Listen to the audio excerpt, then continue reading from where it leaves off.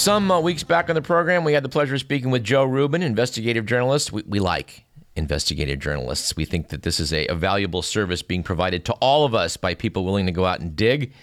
And Joe had quite a interesting background we didn't get a chance to talk about last time he was here, being that he has worked for NPR, that he has worked for the Center for Investigative Reporting, he has worked for Frontline, and we're sure in the middle of that there's some stories to tell, so we've asked him back to tell some stories. Welcome back to Radio Parallax, Joe Rubin. Hey, I'm honored, yeah. I mean, if there's something else small I can add beyond water meters, I'm glad to do that. Well, you know, water meters are certainly a hot local topic, but when working for NPR and the Center for Investigative Reporting, I'm sure you had bigger fish to fry, and we're over in Europe, and let's talk about some of those stories. Yeah, well, you know, my background is I was one of the first sort of international video journalists, and what that means is, you know, this you know, now we're in the era of Twitter and Facebook and Instagram and all that, but this was back in the era when high quality small video cameras were a new thing.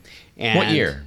We're talking, you know, like, well, for example, like in 1999, 2000, when Serbia was still under the Milosevic dictatorship, I went there for the winter, and I spent the winter hanging out with students who were trying to democratically overthrow the Milosevic regime by mounting a bunch of protests. So, you know, I took my, you know, very small camera and, you know, interviewed people in Serbia about what it was like. You know, people had kind of told the story of ethnic cleansing and what was happening in Sarajevo and Bosnia, and they had really demonized Serbia. But there was another kind of really great civil society that was left behind in the city of Belgrade. And so I told that story, and that was a fantastic experience. I went there for, you know, Nightline back when it was a great show with Ted Koppel. Yeah.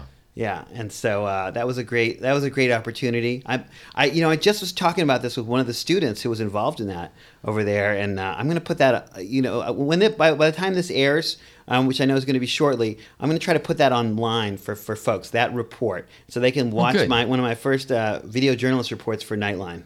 Good. Yeah. Did you get a chance to get into Sarajevo? Because I know that was some pretty grim conditions when they were under siege. Well, so I became a little bit of a Balkanophile after that. And so I did several documentaries. I did another documentary about young people, you know, who had come through the siege of Sarajevo. And then I did an investigative documentary for PBS Frontline, looking at why the two biggest war criminals there, Ratko Mladic and Radovan Karadzic, had been spent 10 years on the lam, the two most wanted men in the world, and why they had been able to evade justice. What'd you conclude?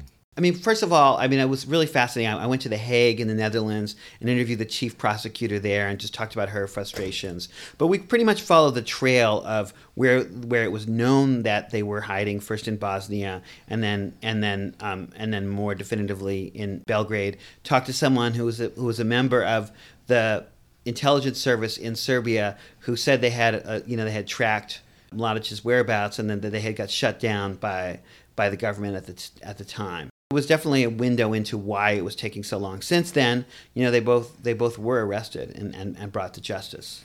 So that's a good thing. Well, I can't say as I'm up on the conflict that took place in the Balkans, but I know a Croatian friend of mine whose house I think was trashed at one point by the Serbs when they were in Croatia, and had no love of Milosevic. Basically looked at it. Well, first of all, he said, well, they poisoned him. They killed him when he was in custody. I don't know if you have any thought on that.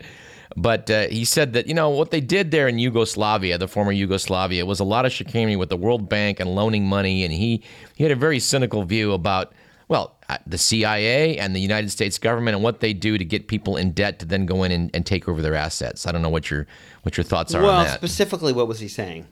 Was he talking about the post like Milosevic era or the breakup of the Yugoslavia? Well, I can't say that I recall exactly how he described it. I need to sit down with him more fully to get schooled in this matter. But I think his feeling was that Milosevic sort of gave the finger to the world afterwards about the debts they claimed that were still owed, and that had a lot to do with why he was being demonized. And again, this is a guy that had no love of Milosevic. I don't know. I'm just not expert enough to speak about that. But what I will say is that I was inside Serbia when it was a broken state. Yeah. And when the unemployment rate was astronomical, where corruption was insane, where people who were wanted war criminals were living a regal life and being glorified. So it was not a great situation. And so international politics is always complicated, but I certainly wouldn't be someone who would say, "Oh, Milosevic was a great guy and he should have stayed in power." He was one of the bad dudes of the 20th century, no question about it. Frontline. What did you get involved with when you were associated with them? So the war criminal documentary was for them. Okay. I did a documentary. This is when there was kind of there was a occasional part of Frontline which was called Frontline World. So this was more doing international journalism. I went to Sri Lanka and I looked at the civil war there. This was a really long civil war and what life was like in Colombo, Sri Lanka at the time. I did a story about the political economics of coffee. Okay. I went to Guatemala and Mexico. Okay. And they had a really loyal audience of people who really loved international news, and so it was kind of an influential show. And then after I had 2 kids, and it was maybe not such a great idea to be running off to really war-torn countries, I created a webcam program, and I interviewed people all over the world over Skype, and intercutting photographs and video. And that's kind of, you see that a lot, but I was one of the first people who did that. And then I won a couple of Webby Awards, which is like the best of the internet for doing something like that. So that was really interesting, and it was kind of an interesting experience because I would interview people at all hours because of the time difference. So I'd come out of our studios in Berkeley, having talked to someone in Afghanistan. And it would be like they were in the middle of a war, and I'd talk to them, and it seemed so intense, and I'd be like, "Oh, I'm in Berkeley." It was different than being there. Wow. But it was cool to use technology that way. Did you ever cross paths with Danny Schechter? We had him on the show so many years ago, and he was a great guy. I've been meaning to get him back ever since, but he passed away. Yes. I've met Danny Schechter and his partner, Rory O'Connor, his working partner, Rory O'Connor. Back when I was just coming up in New York City doing this stuff, I was begging them for a job. Because he started a show called Rights and Wrongs, which looked at human rights violations around the world, particularly South Africa. And he was just doing great stuff. And I grew up in Boston too.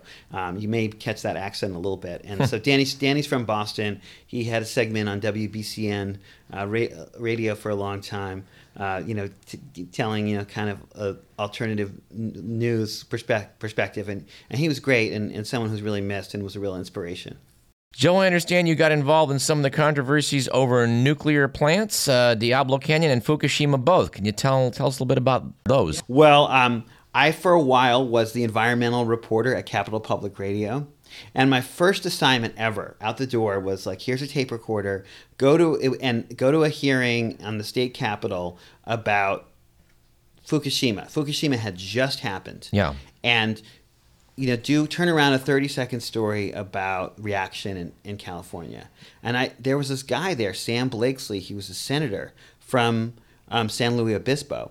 And he was talking about how there were some of the similar seismic conditions around the Diablo Canyon nuclear power plant. And I was fascinated by him because he was a senator. He's also a seismologist. He's like the only one in the country who's like in politics. And like studied all this stuff. And so I came back and said, there's much more there. And they said, you're crazy. So I ended up then doing a partnership with the Center for Investigative Reporting and PBS. And we did a documentary about just how safe nuclear power is here in California and around the country. Well, it does make you wonder whether they shouldn't be putting nuclear plants in non-seismic active zones when you see what happened at Fukushima with a 9-point whatever it was earthquake. Yeah, it's a really important issue. And just to explain it a little bit more, I mean, the issue around Diablo Canyon is it's always been controversial. They built it initially without understanding the seismic conditions. Then they understood more of them and had to spend billions to upgrade the plant. Yeah. Subsequently, there's a seismologist there who discovered another earthquake fault called the Shoreline Fault, which runs right underneath the plant. And so for this documentary for the Center for Investigative Reporting and PBS, we spoke to her and just got a handle on, well, how serious could an earthquake which happened right underneath the plant be? PG&E, Pacific Gas and Electric, which owns Diablo Canyon, says that earthquake would be limited because the faults are segmented. They don't connect to the bigger fault lines around there. Ms. Hardebeck, the geologist for the United States Geological Survey, says no. She thinks that they actually could connect. So that's the Fukushima scenario, where you have earthquakes rupturing on multiple faults and then destroying a nuclear power plant. Not to give people nightmares. So that's the serious, the potentially serious issue. Now, even if that's true, it's possible that the plant could live its life, and then there still might not be a big earthquake there for hundreds and hundreds of years or thousands of years. Sure. But it's troubling. So subsequent to that, I was fortunate I got this fellowship to actually go to Japan to look at how renewable energy, because all of a sudden they were screwed because they had a huge portion of nuclear power that they took offline because they were scared, and they had to import really expensive oil. And so I was looking at renewable energy, and I also got to go to Fukushima to look, and I went on a tour of this ruined plant. How bad is it, is my question. In all sincerity, I have to say that whether you think nuclear power is like awesome or you think you're scared by it, you have to consider what happens in places like Fukushima and Chernobyl. Sure. Because beyond the plant, which I'll get to in a moment, just driving to the plant is the weirdest experience, because it's like Pompeii. You're driving through all these like super nice Japanese towns, and they're just empty because there's what's called an exclusion zone. Right. And it's like, if you imagine like, let's just evacuate, everything between here and Davis, that's pretty much what it is. It's like, 20 kilometers all the way around the plant. And so that's a really serious thing to have happen for, hundreds of years in a small country like Japan. Are they anticipating it remaining unoccupied for hundreds of years? Some of it, yes. And I know that some of the radiation is dissipating, so some people may be able to come back sooner. But in Chernobyl, like around there's definitely places that are going to be no-go zones for centuries. And I know the same is true of Fukushima. Just how much of that area, I don't know. But to have any large swath of land which is unoccupiable for a long period of time is sobering. The plant itself, that's like a totally weird experience. You get in one of these spacesuits, and they take your radiation level before and after, and then you see all these people who are trying to decontaminate the place. And then we actually went up on reactor 4. So you're in this reactor which has exploded, and like you're in this open air, like looking out over it, and you can see the reactor pool where all the spent rods are sitting, and it's just a very weird experience right there on the ocean. On one hand, I'm sure if you were going there, Doug, you'd think, oh my God, did I just give myself cancer? What have I done? I've just exposed myself to that radiation. Then you see the Japanese workers who are coming there day after day, and you realize, well, I'm just a tourist. I'm a nuclear tourist. And these folks are here, and they're really cleaning up the mess. Wow. So, I don't know. I got to say, wind, solar, you don't have quite the risks there. So, it seems like a safer investment. I don't know. You don't get as big a bang for your buck, I know. You're not familiar with some of the shows we've done here in the past. We are not anti-nuclear on this program, but I do freely admit the entire nuclear program, I'd say, of the whole world has been an extension of the military and all that means, and the way that shortcuts are taken, the way there's no accountability, in a way that they don't really do it the right way. I think there's great potential for it, and I don't know how we're going to get by without it. Well, the military does some cool stuff. Look at these drones. I know that they're disturbing too, but it's like all of a sudden for $300 you can get a drone that flies over your neighborhood and shoots HD video. It's insane. When you talk about U.S. military. As a filmmaker, I'm kind of right on. Those are great tools, but as a civilian, it raises some questions. Boy, do they? Yeah. Wait, I think there's one right over there, Doug. No, I'm just kidding. And do you know anything about San Onofre? When I used to go to med school down in Southern California, you drove by this giant couple of domes on the seacoast down there, and it seemed like there weren't any problems with it, and now it's shut down permanently. You have any insight? I should say, we didn't study extensively San Onofre when I did this report for the Center for Investigative Reporting. We looked more at Diablo Canyon. Yeah. But San Onofre, like a lot of plants around the country, is an aging nuclear power plant. And so what happened there was they did a $500 million upgrade, and it didn't work. It was like the wrong. It was. I Yeah. can't even remember what part of the plan it was because it's been a couple of years now. But it was like they put it online and it started to fail, and so they were faced with this like tremendous economic decision: do we redo the whole thing? And they decided that with all of the issues that people have brought, I think and this is somewhat conjecture over the years of like a big population around the plant, the fact that it was aging to begin with. They decided to permanently, mothball the plant. Similar to, we have a mothballed plant a few miles from here, of course. Yes, and which is a unique history. Yes, I know. Rancho Seco. Yeah, I'm not sure closing that plant was a smart idea. After talking as I did with some of the engineers that worked out there, but that's probably a story for another day. Sure.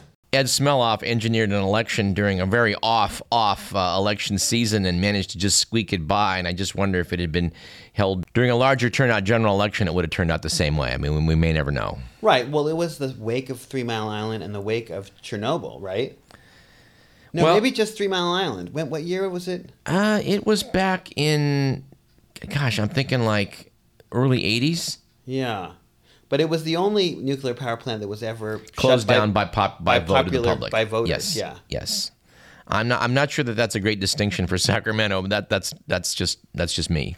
Yeah. Although a lot of the kind of projections of we're going to have the highest utility rates in the country and it's going to be terrible, I think haven't played out. I mean, SMUD has some of the lower rates. They've done, these great shade tree programs, and they have a big renewable portfolio. In a lot of ways, they're in better shape than PG&E. All right, we got about 5 minutes left. Joe, let's talk about something that we have raved and raved about on this program. As a physician, I am appalled at what we do with animals and raising animals and giving them antibiotics, not because they need to treat a disease, but because it acts as a growth factor for the most part. And apparently, I guess you've been on this story for PRI and KQED. That's right. Yeah, last year there was a bill, and you're much more expert on this than I am, but there's a lot of scientific evidence that shows that the overuse of antibiotics, primarily as a growth promoter, is creating serious antibiotic resistance that's crossing over into people. Yeah. And there was a bill by Assemblyman Mullen from San Francisco that was kind of a mirror image of one that Senator Dianne Feinstein has been trying to pass in the U.S. Senate, and he put that up. And then there was a counter bill by Senator Jerry Hill, which was industry backed. Sure, watered down. Yeah, totally watered down. Yeah, and so I was fascinated by this debate. And I followed it as it went through committee, and the more reform-minded bill just got killed. The people on the Assembly Agricultural Committee were just saying it was a radical idea. There's no way that they could possibly support this, and it just got absolutely no support. It's such a lie. It's such a lie. You looked at their contributions from the ag industry leading up to the vote, and they were just getting tens of thousands of dollars per politician from either the pharmaceutical industry, the the kind of ag veterinary industry, or directly from big meat companies or big meat producers. That's not illegal, but it definitely is troubling. It damn well ought to be illegal. I mean, as a physician, it's emphasized. When you study infectious diseases and you learn how to treat people that are sick and they have bacterial infections and the like, it's stressed that you have to be cautious in your use of antimicrobial agents because resistance develops. So people are surprised to find. In fact, doctors, almost every doctor. There's a kind of silver lining in the story. It's kind of a great story. So this passes nearly unanimously, both in the Assembly and the Senate. The total industry backed bill, and it's presumed that Jerry Brown is going to sign it, and. I'm one of those reporters where everyone goes right and I go left. And I just thought it was an interesting issue. And I was covering this thing. No one else was covering it. some people were saying, well, this is like a bill that went nowhere. Why is this even important? But I just thought the backstory was actually important, and that issue of antibiotic resistance is overall a big national issue. It's basic biology. If all the guts of pigs and chickens and cattle are filled with antibiotic, you're going to breed antibiotic resistance like a factory. And Governor Jerry Brown vetoed the bill. Good for him. He essentially said, nice try. This is a serious issue. I'm concerned about it. I mean, I understand that he's personally concerned about it, that one of his concerns is that he could wind up in the hospital, like a lot of people these days, and get an antibiotic-resistant staph infection or some other terrible infection. Women are getting a tremendous amount of bladder infections or urinary tract infections because of chicken. That's not, that has salmonella. Well, I have mixed feelings about salmonella. Like I say, every time they bring up the word, they act like it's a terrible, terrible thing and it's going to cause disease. And I don't think it's that cut and dried. But I think if you want to get a Pulitzer Prize in the future, Joe, you should actually track how it is when you can. Well, I definitely want to get a Pulitzer Prize. Well, okay. Just tell me. I'm listening Here's how you do it. How do I do it? Okay, yeah. Here's how you do it. I got my notebook out. All you got to do is track the pathogens that have been antibiotic resistant and bred in these animal breeding facilities and track them into human beings and find people that were injured, people that died directly because of these. And it's like, this is an area that's very gray. They talk about, we can't really establish this is what it's from and this and that. It has to be. It simply has to be. But that's where the science is now. That's what. Well, that's what they're. That's time. That's what they're actually. They are. There are people who are doing that. Do you know what % of antibiotics in this country, rather than being used for people, go right into animal feed? I do, as a matter of fact. It's around 80%. Exactly right. It's 80%. That is a scandal of epic proportions. Yes, yeah. One of my pet peeves is that the advocates who say this isn't a big deal, they say things like, we're not giving medically important antibiotics to animals. And that's a misleading term. That's not true. That's not true. Exactly. Not true. If you talk to infectious disease specialist, they'll say that too. That's not true. It's just flat out not true. We all need penicillin. We all need amoxicillin, and these are antibiotics that are just given en masse to livestock. Every tool of an antibiotic we need to have in the tool drawer. We need all of them. And when you go and you see a cattle chow with 3% tetracycline on the label, you're just like, wow, this is a bad idea. The other interesting thing about this topic is that the market is just way ahead of the politics. I think the politics continues to be in the back pockets to a certain extent of industry. But you and I can go after this. We can get a nice burger at Carl's Jr. without antibiotics, or we can go over to Trader Joe's, and most of their meat now doesn't have antibiotics, and they proudly proclaim that. Right. So you're seeing it more and more in a mainstream level. You can go to Walmart and buy antibiotic-free chicken. Good. We should. The Europeans don't want our meat full of antibiotics and steroids, and they have every reason to feel that way. Purdue, I talked to the head of food safety at Purdue, who clearly he thinks this is a serious issue, and they have made a lot of strides to make their poultry a lot safer, and they're introducing more and more antibiotic-free brands all the time. So I think the market is way ahead of the politics on this. But it'll be interesting to see in California, now that Jerry Brown kind of slapped this bill on the back of the wrist and said, try again. These same two bills are competing again in the legislature. So it'll be interesting to see if we get something which really sets a national standard. Track down the disease from the animal feedlot to the hospital and verify with these people that are doing the research that this is happening and there's a Pulitzer Prize in it.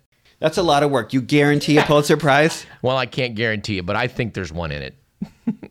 Well, I don't know if I personally could track down, but I'd love to talk to the scientists who are doing just that. Do it. Okay, good. We've been speaking with investigative journalist Joe Rubin. It's always a pleasure, Joe. And, I'm serious. Go dig into this stuff. And when you find out about it, come back and tell us first. How's Great. that? Okay, terrific. No, thanks. Seriously, it's a good kernel to pick up. I agree.